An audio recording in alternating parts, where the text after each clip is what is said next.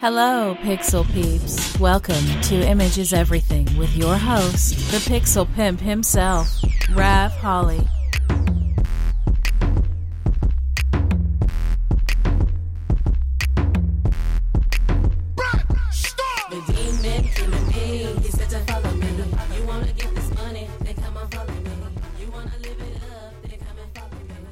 Hello everybody and welcome to another episode of Image is Everything. I am your host, Rav Holly. Thanks for joining us here. It is the morning of Thursday, November the 13th, 2014. I want to welcome you to the show. If you're just joining us, if this is the first time you've ever listened to us, glad to have you with us. On this week's episode of Image is Everything, I'm going to be talking a little bit about just moving the podcast. That's right, we move the podcast from one service to another, one server to another, one podcast hosting company to another, and we now actually have a new website where you can actually find the podcast, so you don't actually have to go to Stitcher Radio or iTunes to get the podcast. You can go directly to our podcast website. After that, we're going to talk a little bit about international ad campaign I just worked on. Exactly 1 week ago, last Thursday and Friday, was working on this ad campaign. The first day that we were there, which was Wednesday when everybody was coming in, they were actually having a memorial because where we were shooting was actually the exact same place in Mojave, California, where the Virgin Galactic airship had just crashed. So it was a very somber mood. They were having a memorial, and it was kind of sad those first days that we were getting there to location. After that, I'm going to talk about Sunday, this following Sunday after that shoot. I did a shoot with my second shooter, Jung Kim. He helped me out tremendously, but him and I faced a major obstacle in a wedding that we shot in Long Beach, California, because this venue was outdoors. And it was after 5 o'clock because of the time change. So it actually gets dark here about 5 o'clock now in Southern California. So we basically shot this wedding in the dark. Not a little dark, a lot dark. So I thought I would go over some of the challenges we ran into with that shoot. And second order of business, we're going to talk about the new Sigma line of lenses, the Art Series lenses. They're making quite a stir in the photography world, and Sigma has really come up with their new Prime series, their new Prime Art Series lenses. And last but not least, I'm going to talk a little bit about a video that I saw that was posted on SLR Lounge. And it's a new series called Behind the Glass. And the episode that I watched was with Director of Photography for Sports Illustrated, Brad Smith. And in that video, he's going to give you some great pointers on how to get your work seen, things to do when you're getting your work seen. Should you email links to your portfolio? Should you set up face-to-face to get in there and talk to these art directors or these editors? There's several good points that he points out, and he gives you several good pointers. So I really recommend seeing the video. So anyway, if you guys are ready, I'm ready. So let's do this. Our goal is not the victory of might, but the vindication of right. Let's go. Fire in the hole!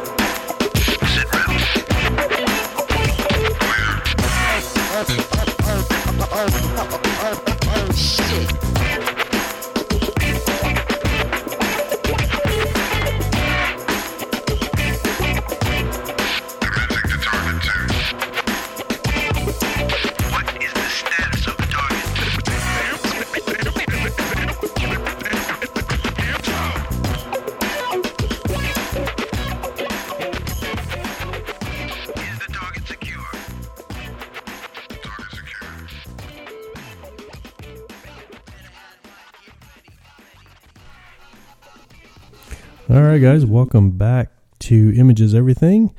And first order of business this morning is going to be I just moved the podcast from one hosting company to another hosting company. We moved it from Libsyn to Podbean. Reason being is, well, the reason I went with Libsyn to begin with was the simple fact is I guess they've been around. They're one of the longest running podcast hosting companies. And some of my favorite podcasts are actually hosted on Libsyn. The podcast Answer Man, Joe Rogan's podcast, I believe, is hosted on Libsyn. So they've just been around for a really long time, and they just kind of seem like the one to go with. My good friend Jose, who actually was a guest on his podcast, and he kind of inspired me to go ahead and get mine up and running. And he was using a company called Podbean, and I kind of looked into it a little bit, but I just didn't think that they had the longevity of Libsyn. So in the long run, I actually chose Libsyn, and I regret that now because I have 7 episodes. This is going to be number 7 episode, and it's going to be the first episode that we're actually loading directly to Podbean. I actually just spent all the time of getting everything transferred over from Libsyn to Podbean.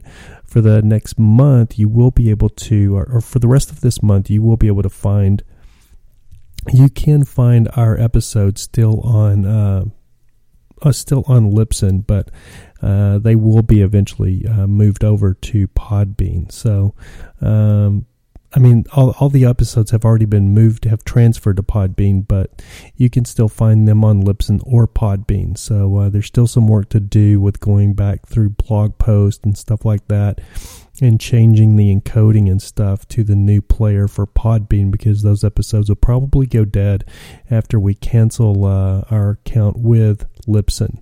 I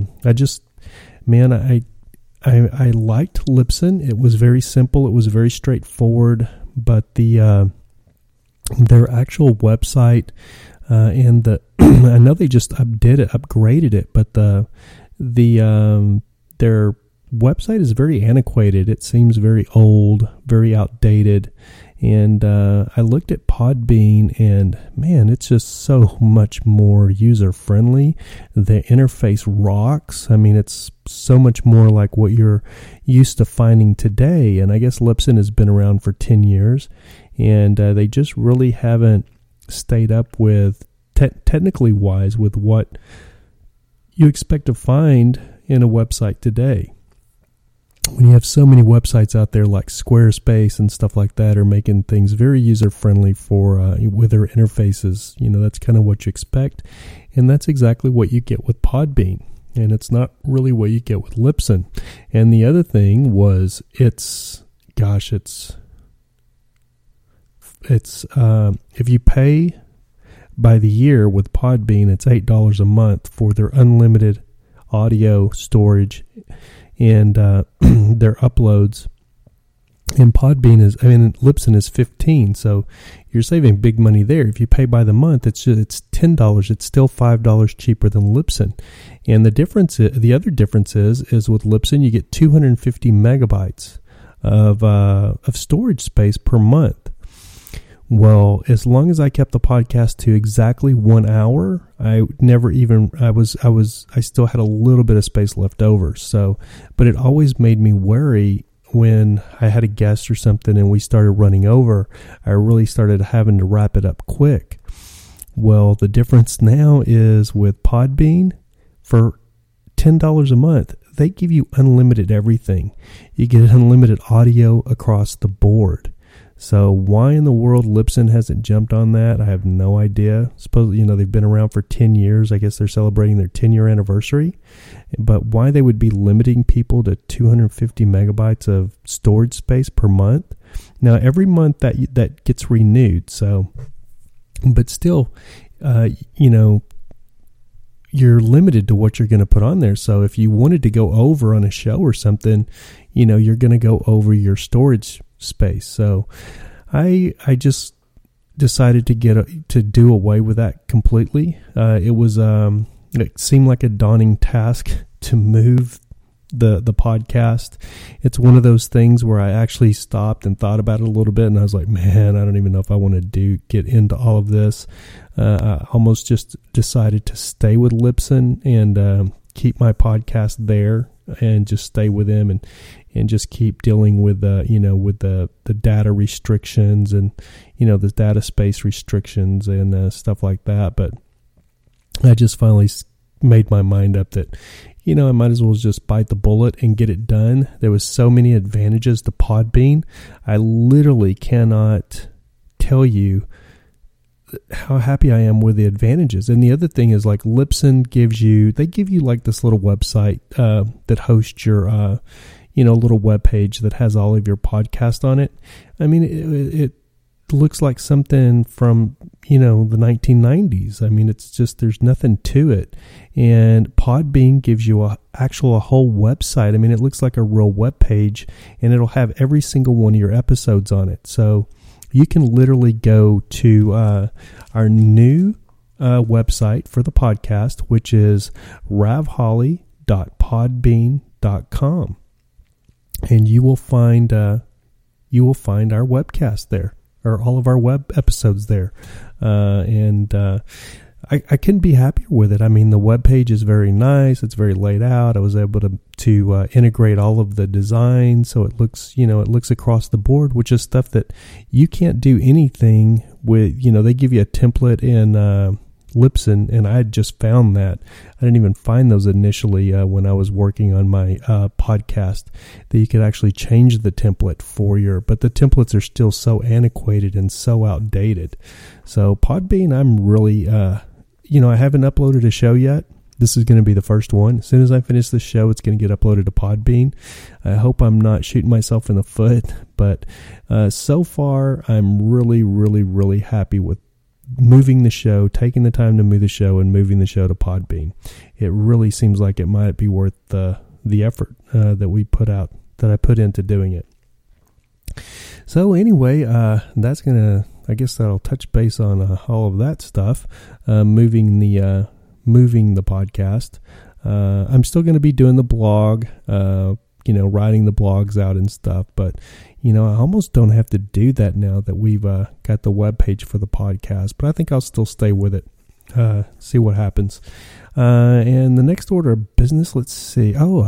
Last week at this time, I was in Mojave, California, and I was actually working on a national ad campaign. Excuse me, the biggest national ad campaign I've actually ever been privileged to work on. And I was kind of brought in as, I don't want to say director of photography, but I was definitely brought in as a consultant. It was my client being shot by another photographer that wasn't completely sold on the photographer. So I was brought in just to kind of but negotiate so everything kind of went smoothly. And I was working with a German photographer from Germany. His name is Alex Babik, and I was very, very nervous going into it because, I'm a photographer and I'm not sure how I would feel about another photographer coming up on my set, on my big international ad campaign and kind of, giving this and that, and this needs to be done this way and this needs to be done that way. And I just want to say that it was an absolutely amazing experience, amazing collaboration. Alex is just the consummate professional, and him and I actually hit it off. And he's a brilliant, brilliant photographer, and I was just honored to be on his set and honored to be able to collaborate and work with a guy. I think we really got some amazing images, and that was the goal. It was a huge production. I can't really say too much about it because it's an international ad campaign. It will come out next year in 2015, and it was a lot of money spent on this photo shoot. So it was the company that I was doing the photo shoot for. I'm actually a huge fan of their products. I can't afford too many of them, but I'm a huge fan of their products. So I really believe in their product, which makes it all the more fun for me. And as far as photo shoots go, this company puts out probably just as much money as anybody does. As anybody does for a photo shoot. They're an international brand. They've been around for, over 100 years. And when it comes to their photo shoots, they spare no expense. They do it right. They had an amazing crew there. I get to work with a producer who was just absolutely amazing. I actually get to work with producer Lara Ravji. So our names are a little bit similar. Her last name is spelled Ravdjee, Ravji. And she got her start back in like 2002, 2003, working for Silver Pictures. So, she's worked on some major motion pictures. And it was an absolute pleasure to get to work with her, and I really hope I get to work with her again on another set, because her set direction was impeccable. The crew was impeccable. I mean, they were on top of things. When you work on these big productions like this, a lot of times you can be around a lot of people that just are tired. They don't want to be there. They just don't act like they're having a good time doing things. And this set was not like that at all. It just really ginned along like clockwork.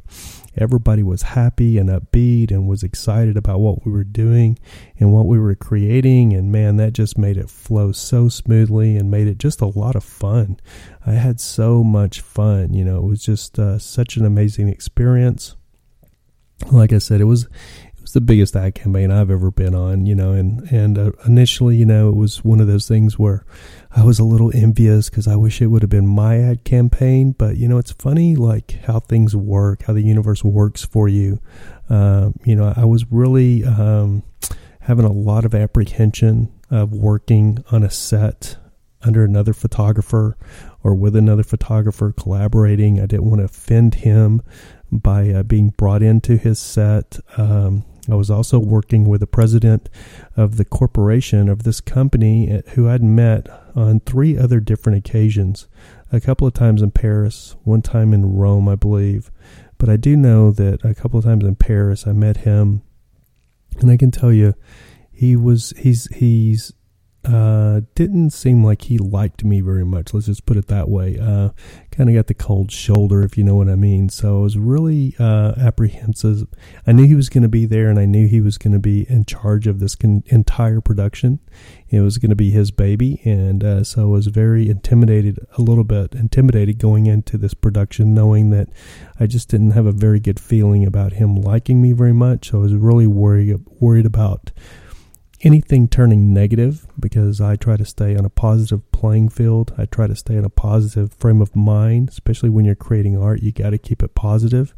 So I didn't want to ruffle any feathers. I didn't want to, anything that could go that way. So I was really a little bit apprehensive on working on this photo shoot, even though I was very excited working on this photo shoot and the opportunity and the things it could bring as far as future opportunities. But again, I wouldn't say I was intimidated, because I don't really get intimidated, but I was very apprehensive and actually somewhat worried about how it would go. And how these things go sometimes. I mean, all the group members and my friends that are in Photo Junkie on Facebook, the Facebook group Photo Junkie, they were so nice to me, and they really they really offered me some words of encouragement, because I had posted a couple of things in there talking about kind of how worried I was of how things might go or how things might go wrong. And man, those guys really gave me some inspirational pep, a little pep talks. And I can't think of enough, because it really helped out. Like Wayne Wright, he was brand new to the group, and he came right in and gave some great advice, and I was so appreciative of it. It really helped change my mindset and gave me gave me back my confidence, which is, I'm a very confident guy, but it was kind of weird for me to get into that weird space. And it was really nice to have that support system there that, that photo group offers you. And that's what I love about that photo group and the guys in there, even though there's a lot of us with big egos and stuff. And when it comes down to it, we're all just a bunch of photographers trying to make it work. So when it all came down to it, it actually ended up working like clockwork. The shoot just went absolutely amazing. I think the president of the company I was talking about that I don't think liked me very well. It's funny, when I first got there and I first arrived on set, there was some miscommunication of what time I was actually supposed to be there. So I had been told basically show up because it was a 3-hour drive. I'm talking to you from the Desert Compound in Joshua Tree, California. So to go to Mojave is a good 3-hour drive. It's over 100 miles. It's 100 and something miles. So it's a 3-hour drive. So I drove the distance up there, and I had just been told, basically get there when you get there. Well, I decided to go directly to the hotel and check in and drop my bags and stuff off, which was in Palmdale, California, which is about another 30-minute drive to the actual shoot location. So I went to the hotel, dropped everything off, started trying to get a hold of people, and then I get a hold of a contact, and the contact says, you were supposed to be there at 2. Well, it's 3:30 and a 30-minute drive, so I'm not going to be there till 4. So I was like, okay, well, I'll go right now. So I took off and went up there the day of rehearsal, and I got there, and I walk up, and I see the president of the company. He's standing there, and so I was like, oh boy, here we go. And so I just walk up, and I was with Laura, who's the producer, and she went to introduce me and to the gentleman's name's Ben, and he looked at me and he goes, hey, Rav, and he recognized me. So I was like, oh, well, that's good. At least he recognized me. And I said, yeah, I met you in Paris. He's like, yeah, I remember you. And so we shook hands, and then Laura kind of, went on her way because she had other things to do. So there was kind of like a little uncomfortable silence there for probably a good, it seemed like an eternity. It probably wasn't more than 5 minutes, but it really seemed like 15 minutes, but I don't really think it was 15 minutes. But we just kind of stood there, and there was kind of an uncomfortable silence because I didn't know exactly what I should talk to him about, or what, he was going to want to talk to me about. And then finally he initiated conversation by showing me, kind of what they were looking for as far as the shot list. And, it just kind of broke open from there because I started giving them some ideas. I looked at their lighting setup that they were using because they actually had a stand-in for a rehearsal, which was this day. There was actually a stand-in talent, and I looked at the whole lighting setup that they were using and basically said that was not going to work for the talent that they were going to be actually shooting the next day. And so I basically, when I said that, we actually got Alex over, introduced me to Alex, who's the actual primary photographer, and I basically gave him the lighting scheme, the lighting diagram of how probably he could light the set to make everything flow and make everything work. And wasn't sure he was going to take my advice because I was basically there just to kind of give advice and see how it went. So I didn't know what advice of mine they would take and what they would just throw out the window. So I basically gave him my whole lighting setup of how I would set the lighting up, and I was very pleasantly surprised when I came back the next day and the lighting was set up exactly like I had suggested. Now, one thing, that was different is what I do a lot of times. They were shooting back plates and all that stuff because all these things are going to be done in composition. So they had, lighting set up for the back plates, and then lighting had to be readjusted and set up for talent. So that was different. So I really didn't see, how they shot the light, or how they set the lighting scheme up for the back plates, but that really wasn't my concern.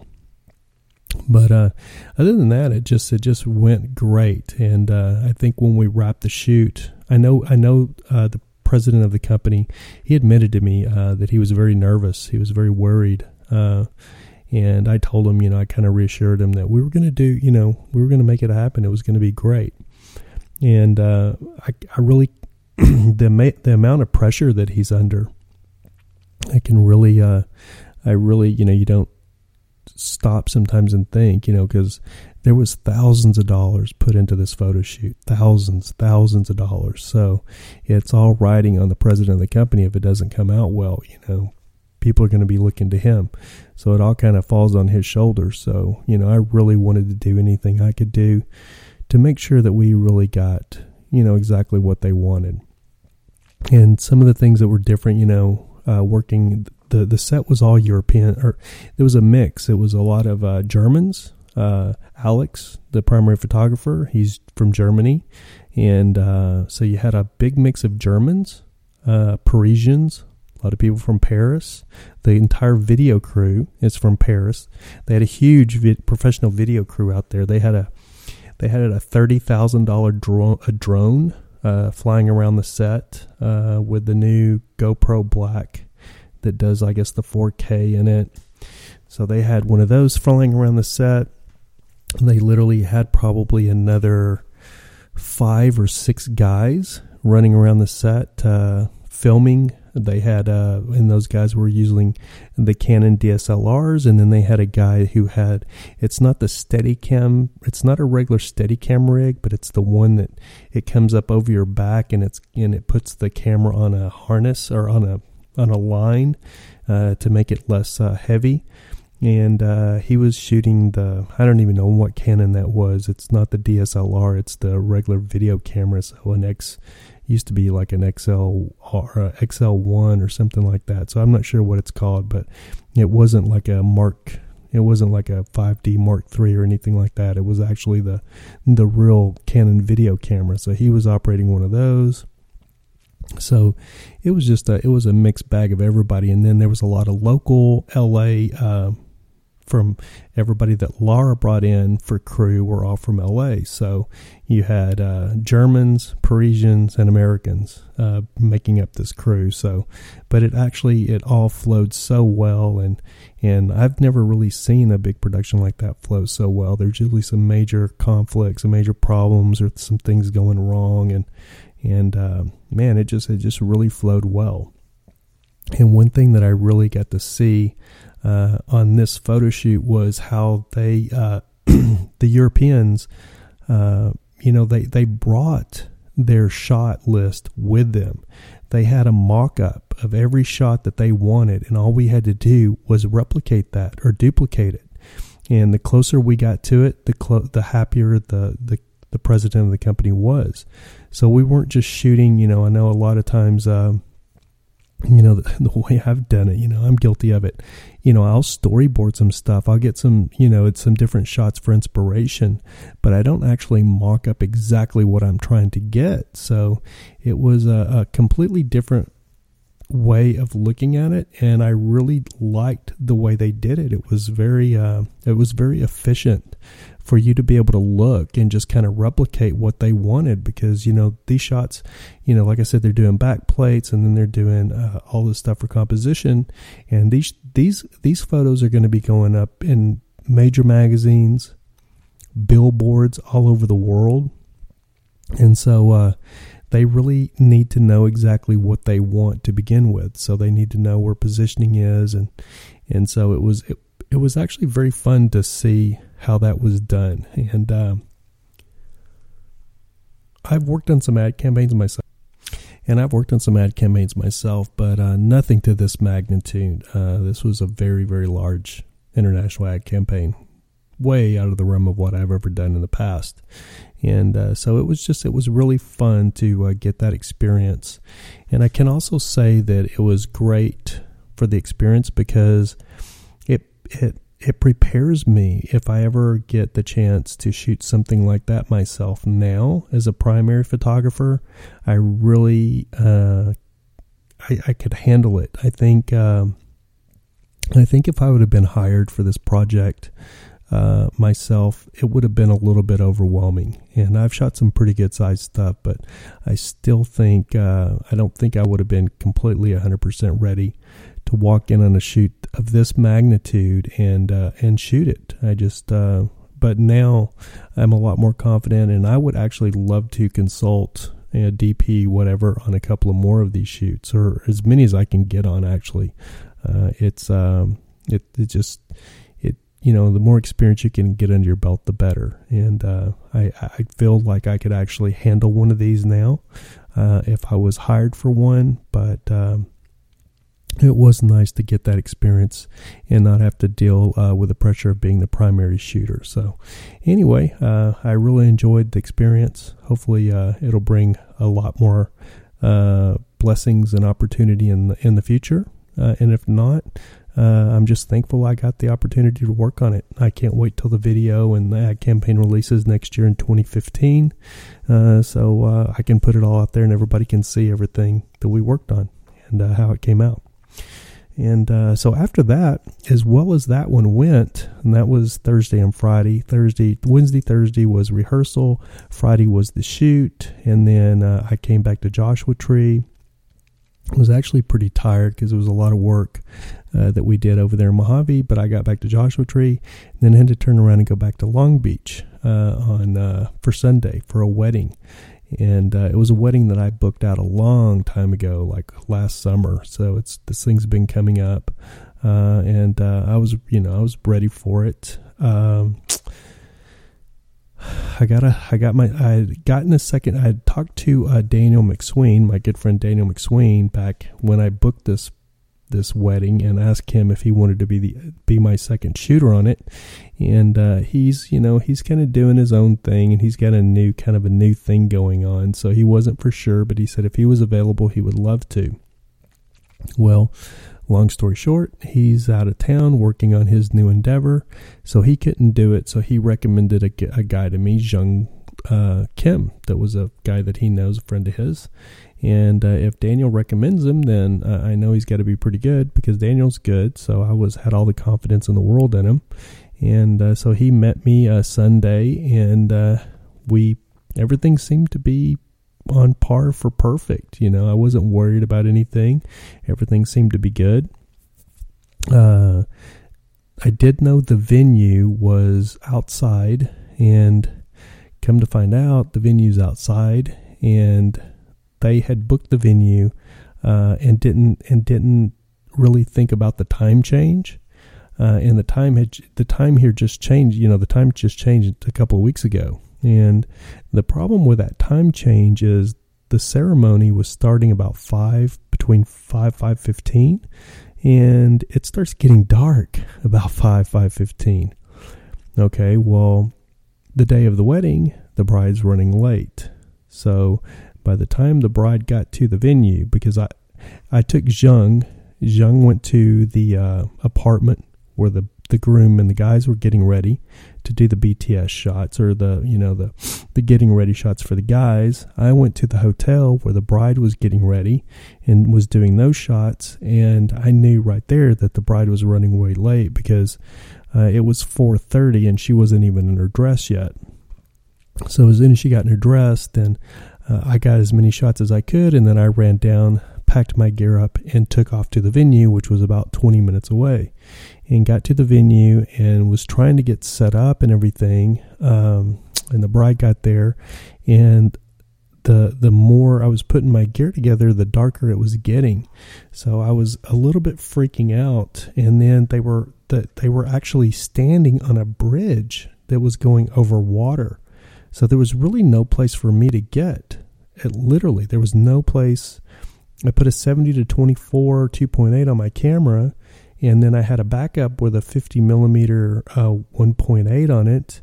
And then I put Jung across the water, this little lake, with his 80-200 millimeter 2.8, and on a tripod to shoot with a slow shutter speed at a high ISO. So we could try to get some shots that way. But I really never actually had a chance to just get settled before they started, because the bride was running late. So as soon as she got there, they just started it. And come to, a long story short, I was on the bridge basically shooting up their nose because there was no other place for me to get. And my camera was literally having a very, very, very hard time focusing because I had turned the illuminator off that helps the autofocus assist light that will help the lens focus. I turned all the lights off because I didn't want to, usually, when you're shooting a wedding, you don't want flashes or anything going off. So it was very challenging, is all I'll say. And my camera, I couldn't get it to focus. So we did the best we could. We really did the best we could. The bride and the groom luckily completely understood because, everybody that was out there could see that it was pitch black dark. I'm not talking about twilight. I'm not talking about a little bit of light. I'm talking it was pitch black dark. And I was absolutely amazed that the venue did not set up some kind of lighting for the bridal party on this bridge for the photos. They absolutely had nothing. They had they had those little plastic line decorative lights that went around the railing of the bridge.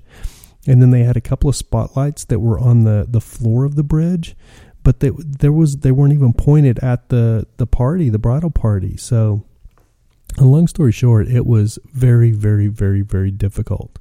And I had made a post on my Facebook. I'd made a post in Photo Junkie, the group, the Photo Junkie photo group on Facebook about, make sure you're prepared, make sure you do all these things, check your equipment. So I'd done a complete equipment check. I'd done everything the next day. I figured I needed some more AAA batteries, so that was good.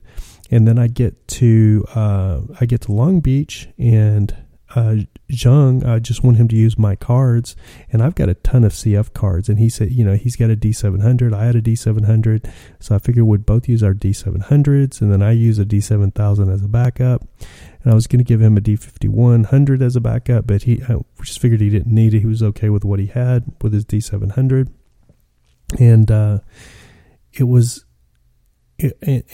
crazy because I have I was going to give him a 16 gig card. I have about 7 CF cards, but they're like 2 gigabytes, 4 gigabytes, and I have a couple of 16 gigabytes, which will give you about 900 raw images or 1,000 raw images, I believe, somewhere in there, and on one card.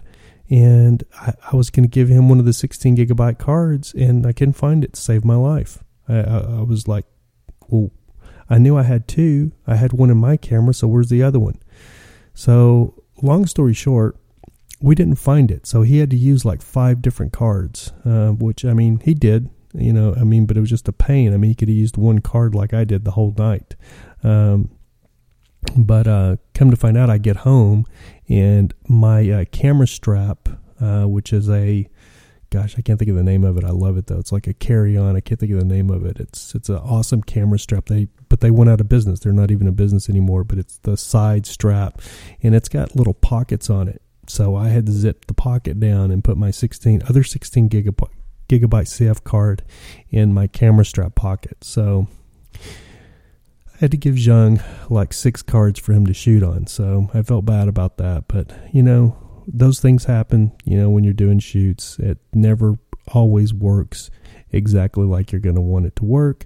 But the funny irony of this story is I had really expected, I was really so worried about the ad campaign I was doing. I was dreading the ad campaign. I was just so worried about like what could go wrong with that. It just seemed like it was a recipe for disaster. And the wedding, I was completely 150% confident in that. I've shot so many weddings. I had no apprehension. I had no worry about anything going wrong. I've had so many things, in weddings that went one way or the other. And you just improvise and you fix it and you make it work. So I had absolutely no apprehension or no real worry about the wedding. It's kind of like, I'm big into MMA. I've been big into MMA. I've worked in MMA for years, and I've watched MMA fighters, or even football, any kind of sports. You take a football team and they're like undefeated, and then they play some little, smaller school, and they get beat because they overlooked them. Well, I guess, that's a lesson to be learned, because I usually don't book big photo shoots that close together. But I guess I kind of overlooked the wedding. Like I was going to, knock that one out of the park. And it was the ad campaign that I was worried about. And it absolutely ended up being right the opposite. Like the ad campaign went like clockwork, and the wedding, was a very challenging. We did it. I'm not going to say we didn't do it and get it done, but the ceremony part of the wedding could have been a lot better. And I'll be the first one to admit that. But there just really wasn't a lot we could do. I took a whole set of outdoor strobes, my location strobes, with me, but there really wasn't even any place to set up my strobes, because it was a bridge and there was water going under the bridge. There was one little island out in the middle of the water that if Jung could have stood out there, he would have been probably pretty good to get some really good shots, but they wouldn't give us access to the little island. So he had to stand all the way back on the sidewalk, which was a good, it was probably 35 yards across there, 25 yards. It was a ways. I mean, it would have been a good chunk to get a football to him if I had to throw the football at him. So it was just not an ideal situation for a couple of photographers trying to shoot a wedding. So it's a beautiful venue. It's at Cal State Long Beach, and it's a Japanese garden type thing, and just a beautiful venue for a wedding, but not at night. They don't put enough light out to capture the wedding. So it was a challenge. Once the ceremony was over, I was able to get my speed light adjusted, get things going, and really, knock out some great pictures for group photos and stuff. But in a wedding, the ceremony it's the most important part. And, I'm not happy with the way the ceremony went. I'm happy with everything else. We got amazing photos on everything else, but just not happy at all with the way the ceremony went. It just didn't go the way I wanted it to go. But hopefully, the bride and the groom will be happy with everything they got. We shot a lot of pictures, so, they've got a lot of pictures. And I did get pictures of the ceremony. I wasn't in an ideal situation. I was like kneeling down at their feet, on this little bridge. So basically I was shooting all my pictures up their nose, which is a big faux pas in photography to begin with, but there was no other place for me to get. If I stood up, I would be blocking everybody's view. So, and I ended up having to turn my flash on. I didn't want to shoot with a flash.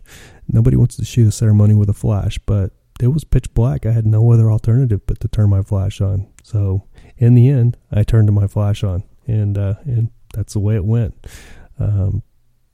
Not some of my best work, but I swear I did the best I could. And Jung can testify like how hard it was, and like his shots. Hopefully I was hoping he was going to save me, but they've got so much noise in them, so it is what it is. But as far as everything else, they got some amazing pictures. So hopefully they will. Hopefully they'll still be happy. So anyway, we're going to take a break. We're going to take a short break, and we'll be right back.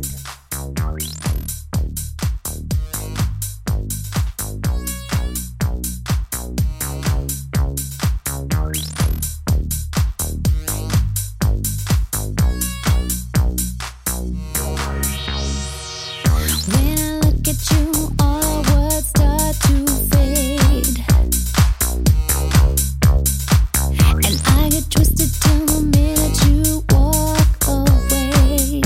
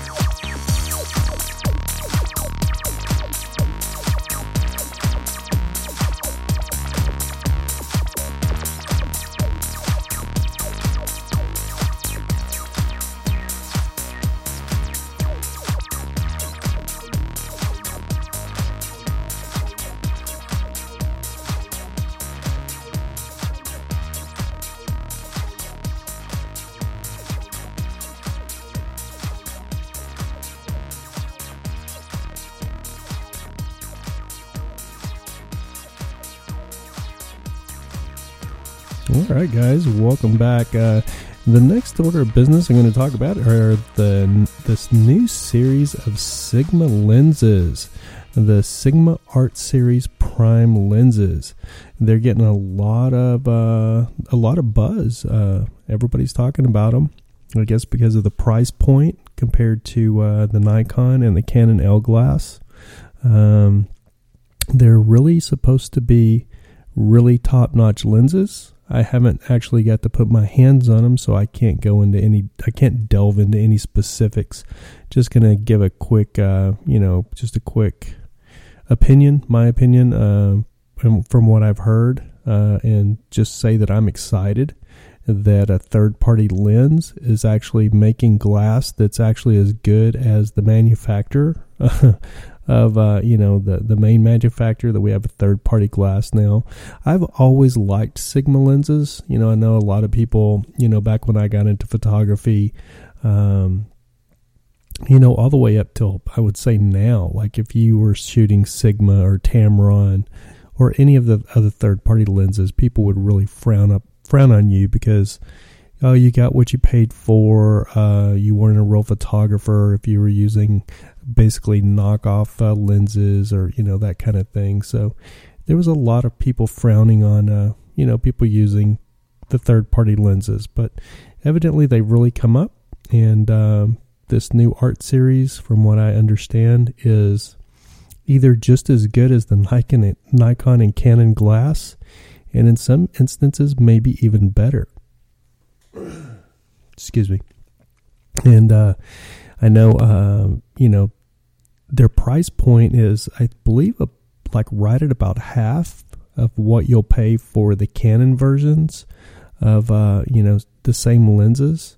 So there's a big stir about these lenses, and a lot of people are really excited about them. The other lens that I'm kind of excited about, that I'm not sure if I'll ever pick up or if I'll ever buy it, but man, it really interests me, and that is this new Sigma.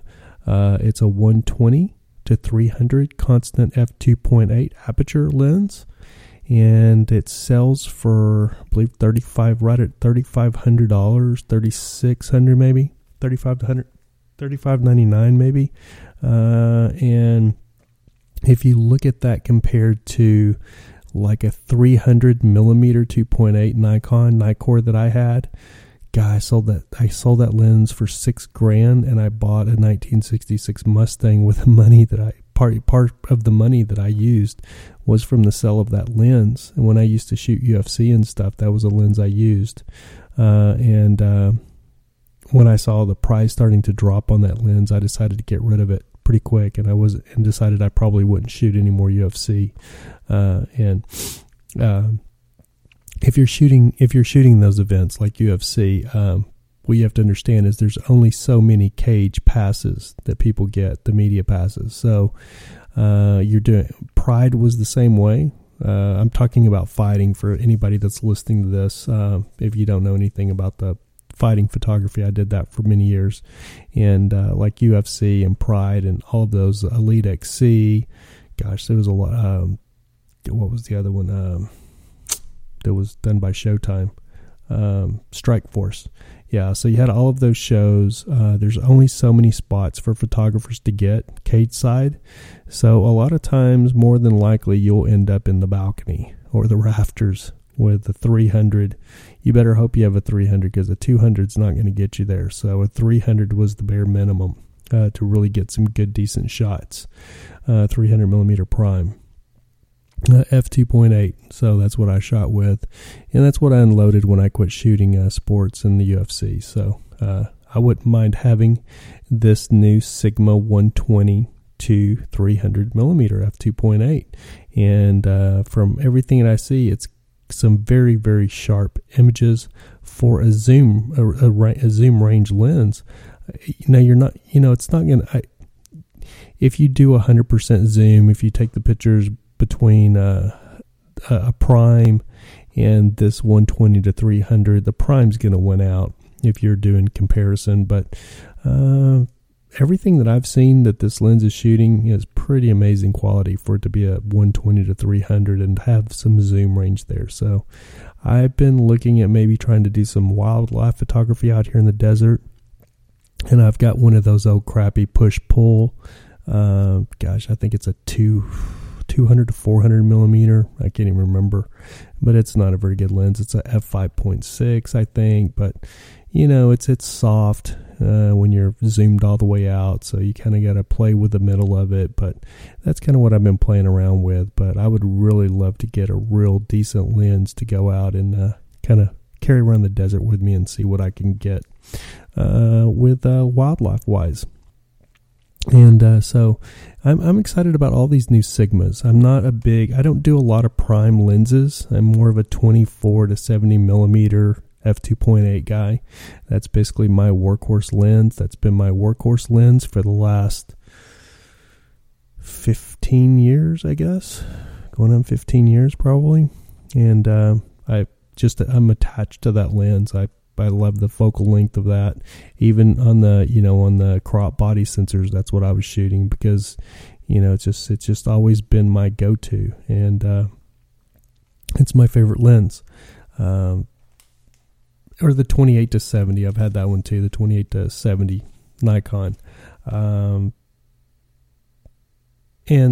the next order of business, I guess that's the end of that. That's all I really wanted to say is, keep an eye out. I would love to test these lenses, or get my hands on a couple of them and check them out. But everything that I've seen, they're supposed to be going after the Zeiss lenses, which are, $3,000 or $4,000. So Sigma is really supposed to be trying to match them optically. Now, I don't know how close they're going to get to that, but when you compare the price of a Sigma being $800 or $900 compared to a Zeiss being $3,000 or $4,000, is a Zeiss $3,000 or $4,000 better than the $900 Sigma? From what I'm hearing, they're not. They're very comparable. The Zeiss might win over, but just by a very small margin. So that's exciting, and to hear some of these people that are giving reviews saying that the Sigmas are actually better than the Nikon and the Canon L glass. Wow, that is something I never thought I would hear anybody say about a Sigma, because in past it's always been, Sigma was kind of a bottom feeder third-party lens for those poor souls that just couldn't afford the real stuff, the real Nikkor or Canon L glass. So it's exciting to see what Sigma's doing. They've kind of revamped their company, got some new blood in there, and they're evidently really, really ginning along. So exciting news with Sigma. With that being said, I guess I should also mention that I'm not a camera snob or a photo snob or a photography snob. I've never looked down on anybody that was shooting the third-party lenses. I have a couple of them, and they're not as good as the Nikkor, I can tell you that. They're probably not as good as the Canon L glass, I can tell you that, but they do get the job done, you know what I mean? And with what you can do in post and stuff, and a little bit of sharpening now, unless you're really blowing images up and really, 100% magnification and really spot checking them, nobody's going to really see the difference. That's my opinion. And a lot of the stuff that we're putting it on the web anyway. So if you're putting it on Facebook, or if you're putting it on any social media, they're compressing it anyway. So it's going to be losing a lot of quality as it is anyway. Now, if you're doing beautiful prints, if you're doing like a 30 by 45 or whatever, 46 foot or 46 inch print, a huge wall mural or something like that, yeah, then by all means you want it as sharp as it can be. You landscape photographers that are working with a lot of pixels and stuff, you're going to want the sharpest glass you can get. Completely understand that. So it just depends on what you need and what works for you. But I know Sigma has worked for a lot of people for many, many, many years that just couldn't afford the higher end Nikkor or Canon L glass. So I have no problem with either one. I will say this: if I have the money, I will buy the Nikon glass. But if I don't, or if I need a backup, I have no problem buying a Sigma as a backup. I have a Sigma 24 to 70 millimeter f2.8 that I actually used the other night as a backup. So there you go. And the last order of business on this show is going to be on, let's see, it wasn't on F-Stoppers, but it was on SLR Lounge. They have a video on there, and it's a new web series. I guess it's called Behind the Glass. And the episode that I saw that was on SLR Lounge was with Brad Smith, he's the DOP, Director of Photography for Sports Illustrated. So this is a man who has all of the ins and outs of the business. He knows everybody in the business, and he is the upper echelon, and he gives some quick advice on, things you can do to get your work seen, and what you should do to get your work seen. Should it be in a website? Should you be sending out email links to creative directors or editors or, for magazines, how should you do this to get your work seen? So he gives some great insight. So if you haven't seen that video, I highly recommend checking it out on SLR Lounge. I may go ahead and post it on my blog, but I kind of want to give SLR Lounge the credit for the video. And you can also see one of their videos on the new Sigma lenses, which I watched, and that's why I decided to add that to the show. So check out SLR Lounge. I have no affiliation with them. It's one of the sites that I go to for latest photography news and stuff. Them and F-Stoppers and several other ones. So if you want to check out Behind the Glass with Brad Smith, check it out on SLR Lounge. Let's see. I guess that's going to wrap up this episode of Images Everything. We're right at about an hour. Just want to thank you guys for tuning in. I'm working on the podcast, trying to make it better, trying to make the production value better. I know one thing that would make it a lot better for you guys if I get guests on here, because me talking points is going to get old. So I'm really working on getting some guests on here. I'm working on getting some software to where people can actually call into the podcast. I don't actually have to go to them, or they don't actually have to come into the studio. They can call in. So if you have any questions, if you would like to be a guest on the podcast, hit me up, let me know. You can email me at ravholly@gmail.com, and just let me know you're interested in being on the podcast.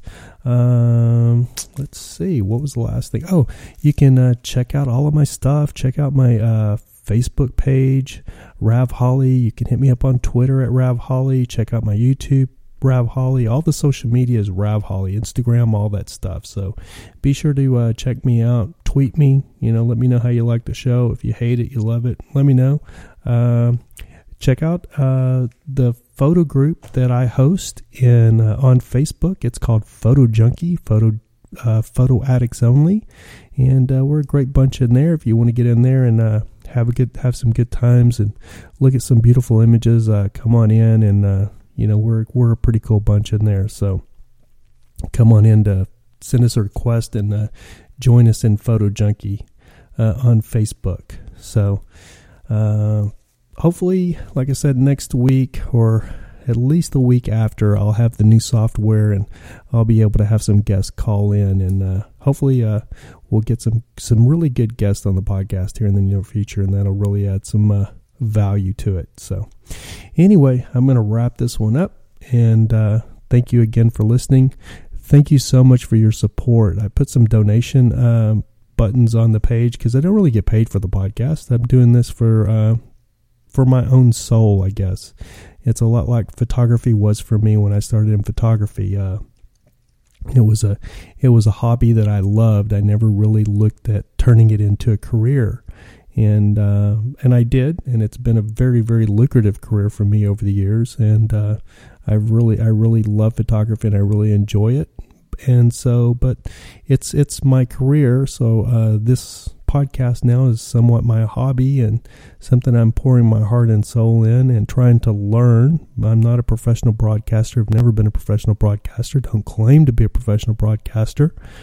But, I'm producing this show. I'm doing it. I'm a one-man show here. I'm doing everything, and I'm just kind of learning it as I go. So hopefully it'll get a lot better. It's not great now, but hopefully it'll get a lot better. I can say we've had, over 200 downloads. So that's pretty awesome. I'm pretty stoked about that. And the other thing I wanted to say is I put up a couple of donation buttons on the website. Because, like I said, unless I start selling some advertising to the podcast, it's basically done for free. I produce it. You listen for free. I don't charge anything on iTunes to download the podcast. It's all free. So, but somebody out there anonymously has donated. I got one donation for $25 and I got another donation for $50. So the $70, I put it right back into the podcast. And whoever you were, if you want to email me and tell you who you were, I would love to.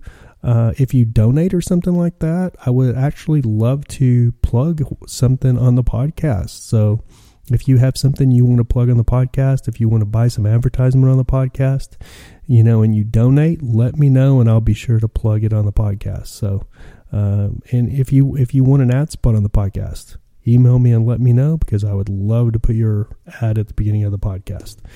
Anyway, that's going to do it for this episode of Images Everything. So we will see you back here next Thursday at 3 p.m. Have a great day, guys. Bye-bye.